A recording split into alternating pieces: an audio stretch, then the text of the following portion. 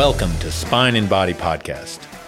This podcast's stated goals are to change how the world treats musculoskeletal pain, to create experts in the treatment of neck, back, and shoulder pain, and to advance the world's understanding of this pain, to inspire researchers, thinkers, and innovators, to empower patients and embolden caretakers. Follow us on this journey and let's learn and grow together. This podcast is brought to you by the Body Guitar Clinic because your body is a finely tuned instrument. Like all finely tuned instruments, it must be properly cared for in order to play the beautiful music it was intended to play. Care for your body and use it correctly, and it will play music that is unique to you, your life's song. This is Sean Wheeler, MD, and let's get your body in tune. Welcome back to Spine and Body Podcast. This is Dr. Sean Wheeler, and this is episode number 5, and this is the SI joint. Today's going to be a little bit of a weird podcast in the fact that I am speaking more to practitioners than I am to patients. However, I think that there's a lot to learn from each. When I start talking about the SI joint, we're getting really into depth as far as trying to make diagnosis and trying to understand the lumbar spine. And the lumbar spine is an amazing, glorious mix of muscles and motion and stability, and it becomes exceedingly complicated and beautiful, awe-inducing almost. And an algorithm just does not work. And as we start getting into this, you're going to start seeing the art of the whole mechanics and that understanding of the whole mechanics. And when it comes to abdominal pain, like for example, you get appendicitis, that doesn't cause ovary issues or gallbladder issues or anything else. But with the back, one thing becomes another, and symptoms from one area can look like symptoms from another, and it just becomes increasingly complicated. And we need this discussion today before we start getting into disc bulges and how that happens. So realize that there may be a few rants today. There's a lot of explaining, and some of it can't be done by spoken word. Some of it has to be done maybe more thoroughly, more completely as we go through time. But I'm gonna try. I'm gonna try to explain this today. And some of it could be over your head and some of it not. I just need feedback, right? So let's get started and see what we get. So the SI joint, which is called the sacroiliac joint, is basically part of your pelvis. There's 2 SI joints in the back. So let's explain that this SI meaning sacroiliac. Sacrum is the first bone that we're going to talk about. So your spinal canal, right, it goes all the way up and down the spine. It is your backbone. At the base of it is the sacrum. So at the very top in your neck is 7 cervical vertebrae. And then through your chest is 12 thoracic vertebrae. And then the lumbar spine, which is actually the low back, you have 5 or 6 lumbar vertebrae. And I say 6 only because some people actually do have 6. And then the sacrum is the base of this. And it is a triangular 3D fusion of 5 bones. And it really, believe it or not, it doesn't completely fuse until somewhere between 18 and 30 years old. But it's this fusion of 5 bones called the sacrum. And then under that, we have something called a coccyx, which is COCCYX, coccyx. And it is a fusion of, or a partial fusion of 3 to 5. So earlier in one of the other podcasts, I said that the sacrum was 10 fused segments. And that's kind of what I mean, that and the coccyx together. And the coccyx is, well, in other animals, it's a tail. And in us, it's, used to be a tail or part of a tail, or I'm sure there's a joke there somewhere. Anyway, so the SI joint is reasonably immobile. I mean, it allows motion as it connects with the ilium. All right, so that's where I, okay, so we've got the sacrum, and then it connects with the ilium in a semi-mobile way. I tell people it's a lot like the legs on a table, that they actually are supposed to flex and move. They're just, built to be reasonably immobile. So the ilium is the bone that comes around the side. Now, if you look in an anatomy book, that it's gonna give you all different names for this one bone, depending on which part of the pelvis it's in. But I will tell you that for our purposes, the ilium is the entire bone going around the outsides of the pelvis where your hip attaches. And together, in the front, it attaches at a joint called a symphysis pubis. Now, this whole pelvis is supposed to move as one. However, there's movement within that. The front moves, the symphysis pubis moves, and then the SI joint moves, but it doesn't move a lot. Inside of that, we have the pelvic floor. The pelvic floor has, reproductive organs. It has organs of elimination, meaning bowel and bladder. It helps us with breathing. It's got several nerves that pass through there. Motion through this area is different than the motion that I'm going to describe, but it's a complex group of muscles that attach through this area, as do all the muscles of the upper leg and buttocks. So the motion of the pelvis usually with walking and running is that, let's say, for example, you're gonna swing your right leg when walking. So your left leg is on the ground, your right leg is gonna swing. What happens is the muscles of your butt, the glute muscles, pull that side of the hip up to create room for swing. Right?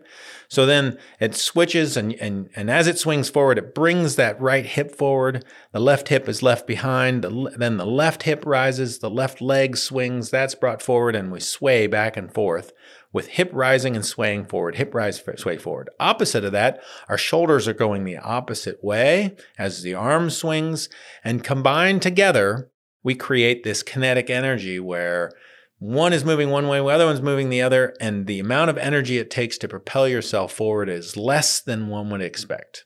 It's really a symphony of motion that creates efficiency, and it's truly amazing. Now, sometimes this all goes astray, and that joint between the sacrum and the ilium gets irritated. Now, there's some ways in which the joint can get irritated all by itself, right? If you're out walking your dog and the dog pulls and you get yanked, sometimes it'll pull that SI joint off. Or you step in a hole. I bring up one leg longer than the other, but that's kind of it happens over a long term, and it has more to do with kind of long-term issues. Sometimes people get in a car accident and they'll hit their knee on the dashboard, and it'll drive that whole thigh back, the femur back, and dislodge the SI joint slightly, and that'll cause pain. A lot of times, we'll see people who have had a lumbar fusion, and now their low back doesn't move the same way, and they get SI joint pain. And usually what we tell people is that if you had a fusion a year ago, within that first year after getting your fusion, you have a 2% chance of getting SI pain. If it's been 2 years, 4%, right? It's 2% a year. So if it's been 10 years since your lumbar fusion, you have a 20% chance of having SI pain. It's been 50 years, you're supposed to have a 100% chance you're going to have SI pain, which, doesn't work out that way. But we give people, kind of this guidelines after a lumbar fusion. But what usually causes SI pain is facet pain. Okay? Now, we talked about facet pain last time. We talked about how these are the joints between vertebrae where it can get irritated. Now, if it gets irritated, so imagine I've irritated my lowest facet just above the sacrum. I want to swing my right leg, my right hip comes up, compresses that facet joint together, and it hurts. So what do?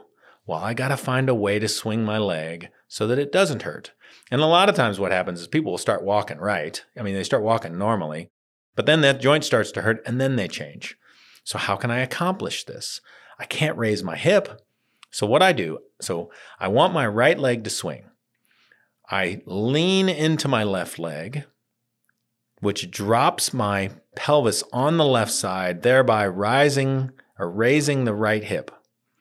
I lean with my upper body into that left side, and my right leg swings. And then I switch. And what it looks like is I'm waddling, not the 700-pound morbidly obese waddle, but the, kind of a shuffle. And it's really, some people don't even notice. Matter of fact, most people don't know when they went from hip rising to opposite hip dropping. So most people can't even tell. And oftentimes I'll bring it up with patients and I'll have a family member go, "Oh yeah, I can tell when you're waddling." And the person will look at them like, "Really?" So it's kind of one of those deals where people kind of change. Now here's what happens. Now instead of the pelvis all moving as one, swaying forward with each one, now we've got this shift back and forth. And a couple things happen. People can get iliotibial band or IT band irritation. Their gluteus bursus starts to hurt. Their SI joint starts to hurt, right? And it's one of those deals where when we start trying to make a diagnosis of SI pain, we start asking this question. We start saying, do you notice if you waddle? Did you step in a hole? Is one leg longer than the other? I may not ask that question. I may look for it, right? Was there a car accident? Because as we're trying to figure this out, it becomes this story of SI, right? So as we're trying to make a diagnosis, this is part of the history. We're trying to figure these things out. When you start trying to figure out something as complex as SI pain, there is not a single history point that tells you. There is not a physical exam point that tells you.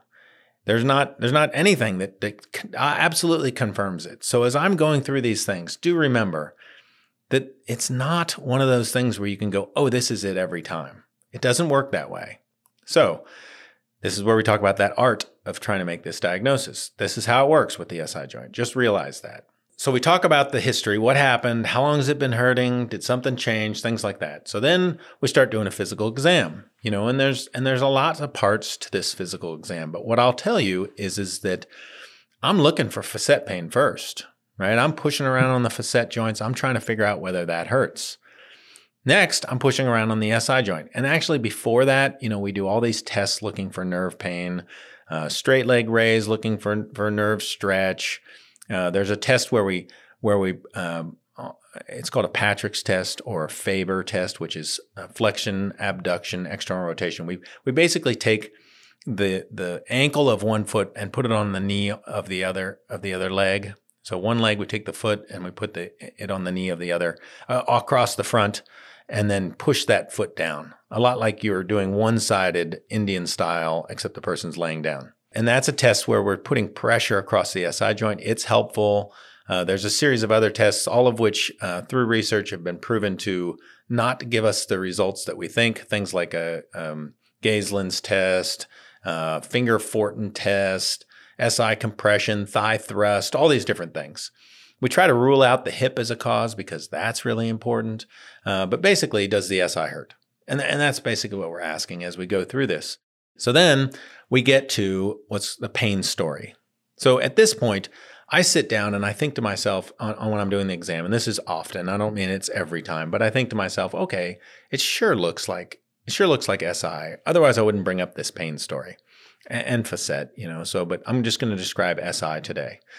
So at this point, I say, man, their history sounds like it. Their exam sounds like SI. But I'm to a vital point now where I have to ask them whether they have these essential SI pain story symptoms. And it is really important because if I say these things and the person goes, "Yeah, I don't know," does that mean no, I don't have those symptoms, or does that mean no, I'm a normal red-blooded person and I try not to think about my pain? So it's really kind of one of those deals where this is our make and break point because they're so essential. And even then, even as essential as they are, the person may not even know whether they have it. They may come back a week later and go, all those things you said, I do have that. So here's the essential parts of SI joint. So what I tell people, I say, SI joint, it hurts if you sit too long. You feel like standing. If you stand too long, I feel like sitting. Walk too long, lay down too long. Crossing your legs to tie your shoes sometimes hurts. Sometimes it actually feels better. Holding something heavy in one arm hurts. You find yourself standing on one leg, stand on the other. Those are the ones where I stop and I look at them and I say, "Is that you?" And then they'll start talking about something and I'll say, "No, wait. I want to come back to these 7 things. Does it hurt if you sit too long, stand too long, walk too long, lay down too long, crossing your leg, tie your shoes, holding something heavy in one arm? Do you find yourself standing on one leg and stand on the other?" Right? I think I just mumbled my way through that whole thing, but I stop them and I say, "I need to know," right? And sometimes they don't know. And I say, "Well, we need to come back to this." And sometimes they're like, "No, that's me," or "That's not me." And if it's not them, I'm doing more of an exam. I'm pulling out their MRI. I'm trying to figure out where I got this wrong and what else I need to look for. If they're saying that is me, then I go on to these non-essentials, right? So the non-essentials are things like, SI joint sometimes refers pain to the back of the knee, right? Sometimes people with SI pain will say, I have to sit up in bed to roll over. And those are two of the main ones. Then the third one is that sometimes people will get piriformis muscle spasm and pain all the way to their calf, or even in some cases all the way to their foot. So what is piriformis syndrome? So there is a muscle that stretches. So there's several muscles in the pelvis that are called external rotators, glomelli, superior and inferior oblique, or obturator. And then there's this piriformis. And piriformis, the only difference is that the sciatic nerve goes right under it in almost all cases. I mean, there's some rare cases where it goes through the muscle, and then there's even some cases where the sciatic nerve actually splits and half of it goes around and half of it doesn't. But I will tell you that those, I used to take this big interest in those, and now what I tell you is that it's so incredibly rare that I don't even pay attention to that anymore. My question is, why is the piriformis in spasm? Or are people getting these symptoms, and is it related to the SI joint? So what happens is the piriformis stretches from your hip to the undersurface of your SI joint. And there is only 3 cases where this muscle will spasm that I know of. 3 cases that this will spasm. 1 is your hip hurts. 2 is your SI joint hurts. And 3 is that nerve is so irritated that as it goes under the muscle, I touch that muscle and it hurts. Okay? Doesn't help us that much. However, you will see people, and the reason why I say it doesn't help us that much is because we're still trying to differentiate it from other things. And I've just included 3 major causes of pain, and it didn't help our algorithm, right? If we're doing an algorithm. If we're taking this all together, all these different bits of information and trying to decipher something out, it can help. And here's the thing that makes it even harder. This is for more clinicians than anybody. Is I see people every so often who they've got foot drop because of piriformis spasm. Next thing is if you get an EMG, the EMG is going to be negative because there has to be continuous compression on a nerve for 14 days before an EMG is positive. That's not for you non-clinicians. I'm just saying that. Okay, so here we are with piriformis pain as a non-essential. So then how do we make this diagnosis? Basically what I've just done is I've taken a ton of information and put it out there as far as this, but I can tell you that anybody who's listening who's tried to make these diagnoses before, they say, okay, well, how do you make that differentiation from a disc bulge? Well, we'll get there, right? All of these have some value and must be taken together. So we say, okay, we think that this is SI joint, and we're going to try to treat this. I will tell you that when I put medication into the SI joint, it should hurt. Medication being injected into the SI joint should cause pain. This is one of those where I think that that's about 90% of the time, but it's not 100. Right? Everything with this SI joint is not 100. So I put medication in the SI joint and the person goes, oh boy, that feels like as one physician told me one time, he said, it feels like a baseball is exploding in my pelvis. Okay, right? Tells me that I'm putting something in there into a place that hurts. Then afterwards, it's numb. That's really helpful to me, right? Really helpful to me. The steroid that I usually put in then causes pain relief for a little while, and we can actually get to physical therapy and try to improve the lumbar stability, the pain through the SI joint, the way the hip is moving, the way the pelvis is moving, all these different things, all the things that we've talked about before. Now, when we do this, do realize that there's an awful lot of times that we have to treat the SI and the facet together, because one of the reasons the SI hurts is because the facet hurts, right? So the facet hurts. I can't swing my pelvis the same way. Not only that, but my back is I have less stability and strength through the spine than I did before. I have to treat the facet or the weakness in the back at the same time. And that's really difficult if I don't get to treat them at the same time. And one of the reasons why I don't get to treat them at the same time is because you have insurance companies saying, you have to follow our algorithm, which is treat one thing at a time. So before we go back and talk about the algorithm, let's talk about what most musculoskeletal doctors do. So orthopedic surgeons, sports medicine doctors, normally what they'll do is they'll look at a joint which is not as complicated as the low back, and they will do a practiced, experienced physical exam that has been developed over generations. They will take a history which is detailed and through experience has led them to the questions that they ask. If they don't find what they want on the exam, they ask more questions, they do more of an exam. And then when they finally do an injection, they do an injection that is both diagnostic and therapeutic because they have narrowed it down to the point where this is probably it. Otherwise, I wouldn't give you an injection. But if you're not numb, then I want to know, and I can move on to the other part of decision making and this confirmation injection. Or if it did work, I want that steroid to work. I don't want to have to put you through another injection. And this is what they've done for a long time. Pain management, and I've described this in the History of Epidurals podcast, and I also described it a little bit in the facet injection podcast, started as a profession really about the same time that the MRI came out. There had been people doing epidurals for 60 years for babies, and then eventually for back pain, started adding facet injections, joint injections, SI joint injections, things like this, right around the same time that the MRI came out. And there was this decision at some point where they were either going to become experts in understanding the back, become experts at physical exam, at history of all of this to the low back, or they were just going to assume that the MRI was going to tell them everything and they really just needed to make an algorithm. And that's what they did. They developed an algorithm. Now, the algorithm has changed because initially what they were doing was steroid injections, or some people were doing steroid injections. And then they came forward and said, well, the steroid irritates the joint. We talked about this before. In the fact that it breaks down cartilage, et cetera, which even though other musculoskeletal doctors have been doing it for generations, this was their argument. And then steroid injections only lasted for 2 to 3 months.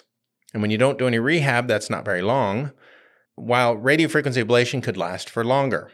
So they basically said they started changing the algorithm where there's no steroid injections. We just numb up the nerve that goes to the joint to prove that that's it, and you can't treat more than one thing at a time because we need these diagnostic injections to make the diagnosis for us.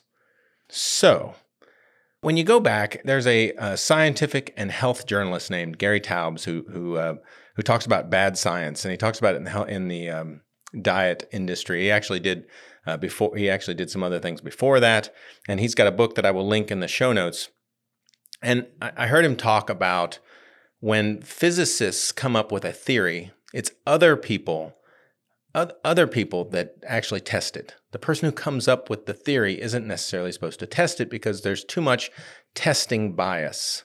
And what has happened is that we have the same people create the theory that continually test it in a way that only fits their narrative, right? And okay, so what do I mean by that? So somewhere along the line, there's been studies done which show that the physical exam for back pain is unreliable, okay? What they should have done at that point is instead say, why? Instead, because the narrative was already, we don't do physical exam, why would we get better at physical exam? The studies have shown it doesn't work. No other part of medicine has ever declared that the physical exam doesn't work and we should just forget about it and start doing diagnostic injections. That's where we are.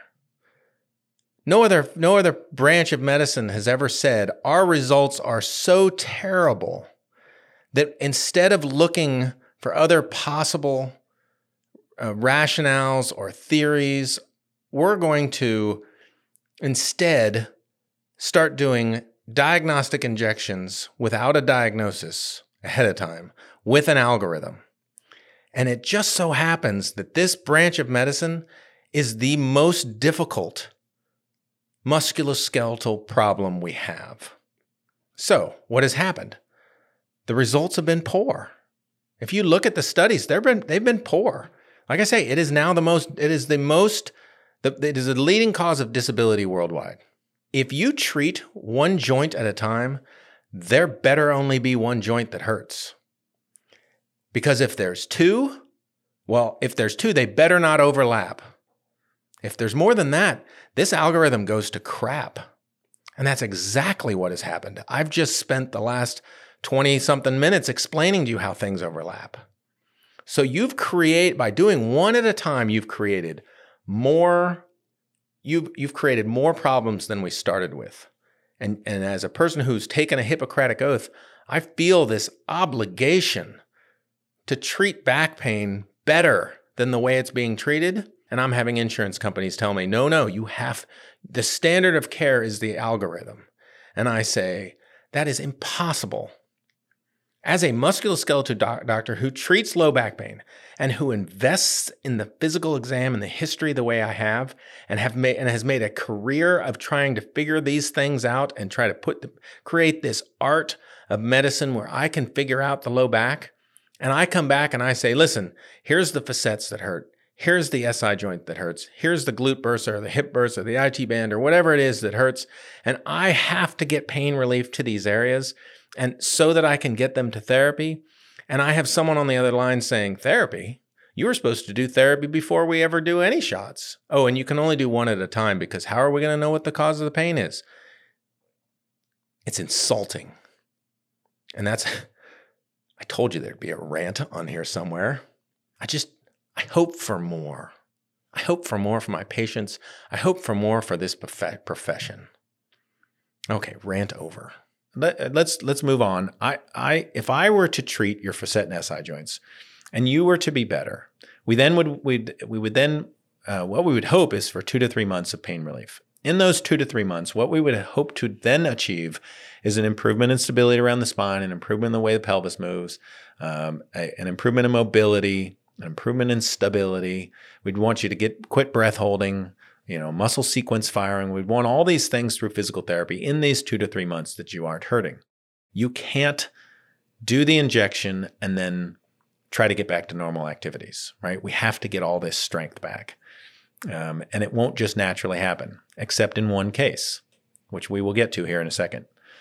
Next, if a person were to say, I only get 2 to 3 weeks of pain relief, we would do it again. And then what we'd think to ourselves is maybe it's not quite uninflamed enough. Maybe if we treat it again, and we would do the same with if this was an elbow or a neck, an elbow or a shoulder or a knee, we would say, let's see if we can decrease the inflammation a little bit further. So we would do this again. If this time we get 2 to 3 months of pain relief with physical therapy, this is our treatment. We're trying to get to physical therapy. If on the other hand, we get only 2 to 3 weeks again, I can tell you, normally then what we do is we move on to radiofrequency ablation. And what we like to do is we like to do radiofrequency ablation of both the facets and SI at the same time. And until a few months ago, we could. A few months ago, it was decided you can't treat more than one place at a time with radiofrequency ablation. Insurance is not paying for it. Not only is insurance not paying for it, if insurance doesn't want to pay for it, that's one thing. We can write some things off.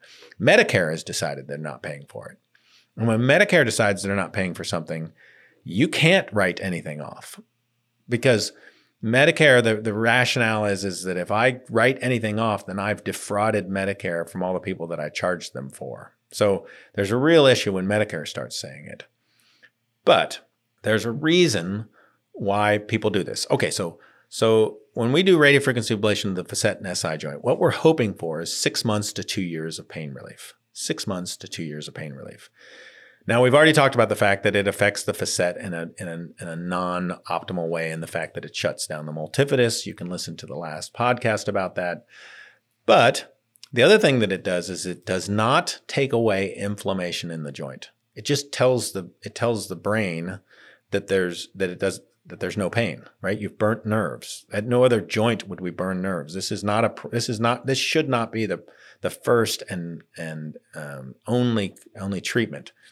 If we can get away with putting steroid and numbing medication in there, and a person can get 2 to 3 months of pain relief, we can get through therapy.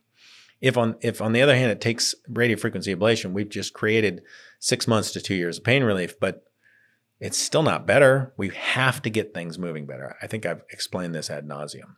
Now, one of the reasons why we can't do this anymore also is that insurance companies have started nitpicking or not nitpicking. Insurance companies have started cherry picking studies as far as trying to make it so that certain things are approved. They give rationale why they've approved certain things and why they haven't. And most insurance companies are now saying radiofrequency ablation of the SI joint is experimental or not supported in the evidence.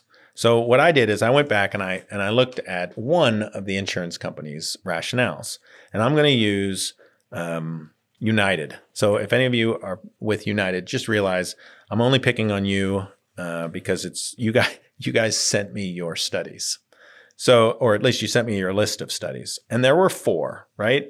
And the first one was this Hayes Payer Solutions, where they did a meta-analysis of different SI treatments, including radiofrequency ablation. And because I'm not a subscriber to Hayes Payer Solutions, I can't tell you exactly which studies they went through. I didn't get to look at very much. But what I can tell you is that they said the evidence is poor. And they said that they went through a lot of studies. So that's all I can tell you. And that one's called radiofrequency ablation for sacroiliac joint denervation in chronic low back pain. And that's all I can say about that one. Okay, so the next one is by Hansen, and it's called a systematic evaluation of therapeutic effectiveness of sacroiliac joint interventions. And what they said, they did 56 studies, and their inclusion criteria was 6 months of pain relief. So at least 6 months of pain relief. So they took 56 studies and only 11 met their criteria. Now, realize 6 months takes out a lot of things, right? It's kind of one of those deals where if I just told you when I give steroid shot injections, I only get 2 to 3 months of pain relief and that's enough.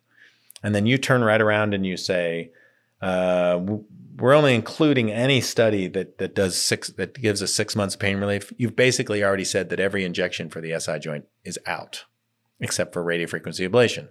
And in this study, they said SI joints, not terrible for radiofrequency ablation. Everything else is terrible, right? So we got one study that says doesn't work. We got one study that says it's not terrible. And then there's 2 more, a role of radiofrequency ablation for sacroiliac joint pain, a meta-analysis by Aiden et al. And realize anytime I say et al, that just means there's a whole bunch of other authors. For those of you who are going to write an article, I would make sure your name's first, because otherwise you're going to be et al. This one says it looks like radiofrequency ablation works, but need more studies. And then the last one is Chen et al. And they say basically the same thing. So that one's radiofrequency neurotomy in chronic lumbar and sacroiliac joint pain, a meta-analysis. And they say it looks like it works, but needs more research. So those are the 4 studies that they put forward. And they say, basically, we're not going to approve it. We found 4 studies that kind of give us, say, instead of saying this works, they found 4 studies that either say it doesn't, or we can't tell. And then the one that says they put criteria in there for 6 months, which I think is, crap. But, we're getting to that point where insurance companies are able to pick and choose which studies they're going to use to approve something or not. And no one pushes back. And this is a little bit of my pushback. So one of the reasons, okay, so there are 2 reasons why it appears like radiofrequency ablation doesn't work. Okay. And I'm going to go through this really quick. I didn't really want to go past 30 minutes, but here we are. So there's 2 reasons why it doesn't appear like it works. If you treat SI joint only and the facet joint hurts, your results from SI joint radiofrequency ablation or even injection is going to be poor. You're going to come back and you're going to go, wow, there's so few people that got better. compared to what we thought, when we started this algorithm, that the results ended up worse than we thought. The second thing this one's really important to me because I see it all the time. If I put medication in the facet and SI joints, you feel a little better in that joint and good enough to get through physical therapy. When I do radiofrequency ablation of the facet and SI joints, your brain thinks that it's better. And this is the one instance that I have found where a person will start moving better immediately. So immediately the hip starts to rise on the side your leg is swinging, and immediately the whole pelvis starts to move better. The problem is that your butt muscles, your glute muscle is not ready for that kind of motion. So we'll oftentimes see 18 to 36 hours later, a person will say, man, I just start hurting. I was 18 to 36 hours later, I went for a walk in the mall. And for you young people, before COVID, people used to just go to the mall and walk. Now, of course, we don't do that anymore. But people would I would go to the mall and walk too. And I'm not that old. So, people would just go around and walk around the mall. And this would happen. I would do radiofrequency ablation of the facets and SI joints. They would feel great. 36 hours later, they'd gone for a walk in the mall and they'd be like, all my pain is back. Now, I can tell you that our butts are not made to be able to differentiate glute muscle pain from SI pain from facet pain. I mean, that's an area of about 3 inches. If I were to take a bunch of 18-inch high wooden letters and have you sit on them one at a time, your butt's not going to be able to tell the difference between one wooden letter and the other. I mean, if it's an O and you sit down in it, maybe. But for the most part, you're not going to make it through the letters. Maybe we could have a competition. The Olympics just ended. Maybe we could create a whole new Olympic event on wooden letters and can you pick it out from with your butt? But anyway, the butt can't tell the difference between SI and glute muscle. And I oftentimes I'll bring out a pelvis or a spine model, and I'll put my finger on the ilium where the concavity of the ilium is where the glute muscle attaches. And I will push on their ilium and on the model. And I'll push all along there and they'll be like, yep, that's where I hurt, that's where I hurt, that's where I hurt. And I go, yeah, your butt muscle wasn't ready for this improved walking. And then I have to send them back to physical therapy and I say, do modalities to the butt muscle, to the glute muscle, and also get that glute muscle working well enough so it can put up with this new walking. That rarely happens when I give them a steroid shot, but it happens all the time when I do radiofrequency ablation. And this complicates everything. So then here comes the people who actually have a disc bulge. And I go through all the history, the physical, everything. And they've got piriformis pain, and they've got butt pain, and they've got all this other stuff, and then they've got a disc bulge that matches. And I go through their exam, and sometimes that nerve pain is so bad that I'm like, look, this is nerve pain. I've been through this before. I think that this is disc bulge. We're going to treat your disc bulge and see what you got. But sometimes what happens is that I'm looking at it and I'm going, I can't really tell. And I will tell you that in those cases, we treat facet and SI. And the reason why we treat facet and SI is because I'll put my medication in the facet and SI joint and the person will say, that's not my pain, or that is my pain. They don't do that with epidural. I put medication into the epidural space and I wait 4 days. Well, 2 to 10 days, really. An epidural takes 2 to 10 days to work and there's no diagnostic part of it at all. However, there's a bunch of steroids. And if 2 to 10 days later they feel better, I don't know whether I've treated the facet and SI or whether the epidural actually worked. I don't know. I put medication into the facet and SI joint and it's numb for 4 hours. Or it hurt when I was putting it in also. It's just kind of one of those things. So people will come back and they will say, for the first 4 hours, that was my pain. Now, back pain's complicated. And I will tell you that there are people that have all of it. They've got disc bulge, they've got facet pain, they've got SI pain, they've got all of it. But that's my job as a clinician to have gone through all the stuff I just went through and say, here's what I think. I'm piecing this together. It's a musculoskeletal complex puzzle wrapped in a riddle and an enigma, all this other stuff, right? It's just one of those deals where there's so much going on that I have to figure this out. And if I start with an epidural and I don't know whether it's facet and SI, I'm really not doing anybody any service, right? And people end up having low back surgery when it was truly facet and SI pain. And the whole thing turns into a disaster. And I hope what I'm accomplishing with this whole, again, rant is making you understand that this is hard, right? And these questions are important. And figuring this out is what a physician or a practitioner or even a patient has to do. And to just go in and say, we're going to do this algorithm is a little bit of a disaster. And I know that I'm speaking in the negative, like I said I didn't want to, but we got to change everything. We've really got to change the way the back pain is approached, how it's researched, how it's treated. We have to look at these things critically, because what I just described is not being done in very many places. And as I do it, I'm getting pushback from other physicians. I'm getting pushback from insurance companies like crazy. My patients are getting charged extra at the surgery center. And yet they keep getting better, right? I have lower narcotic rates than anyone that I know. I have lower surgical rates than anyone I know. And my patients keep coming back and saying, I'm getting better. So either this is cognitive dissonance and I need someone to push me in the right direction, or everything needs to change. That's our show for today. It's 40 minutes. I apologize. Please put forward some questions and comments for me, because I am hoping that this is a game changer for an awful lot of people. And we haven't even gotten to lumbar discs and disc bulges and epidurals yet.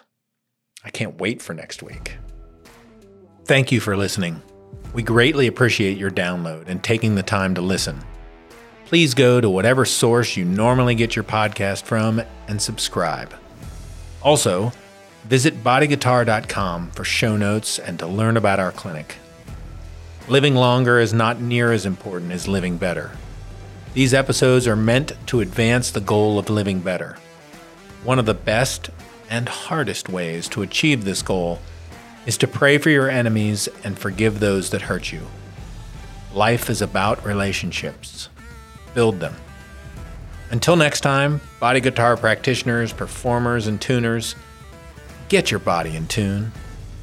This is Dr. Sean Wheeler on Spine and Body Podcast, and I will see you on the next episode. This podcast is for general information purposes only. It does not constitute the practice of medicine, nursing, or other professional healthcare studies, including the giving of medical advice. No doctor-patient relationship is formed. The use of this information and the materials linked to the podcast is at the user's own risk.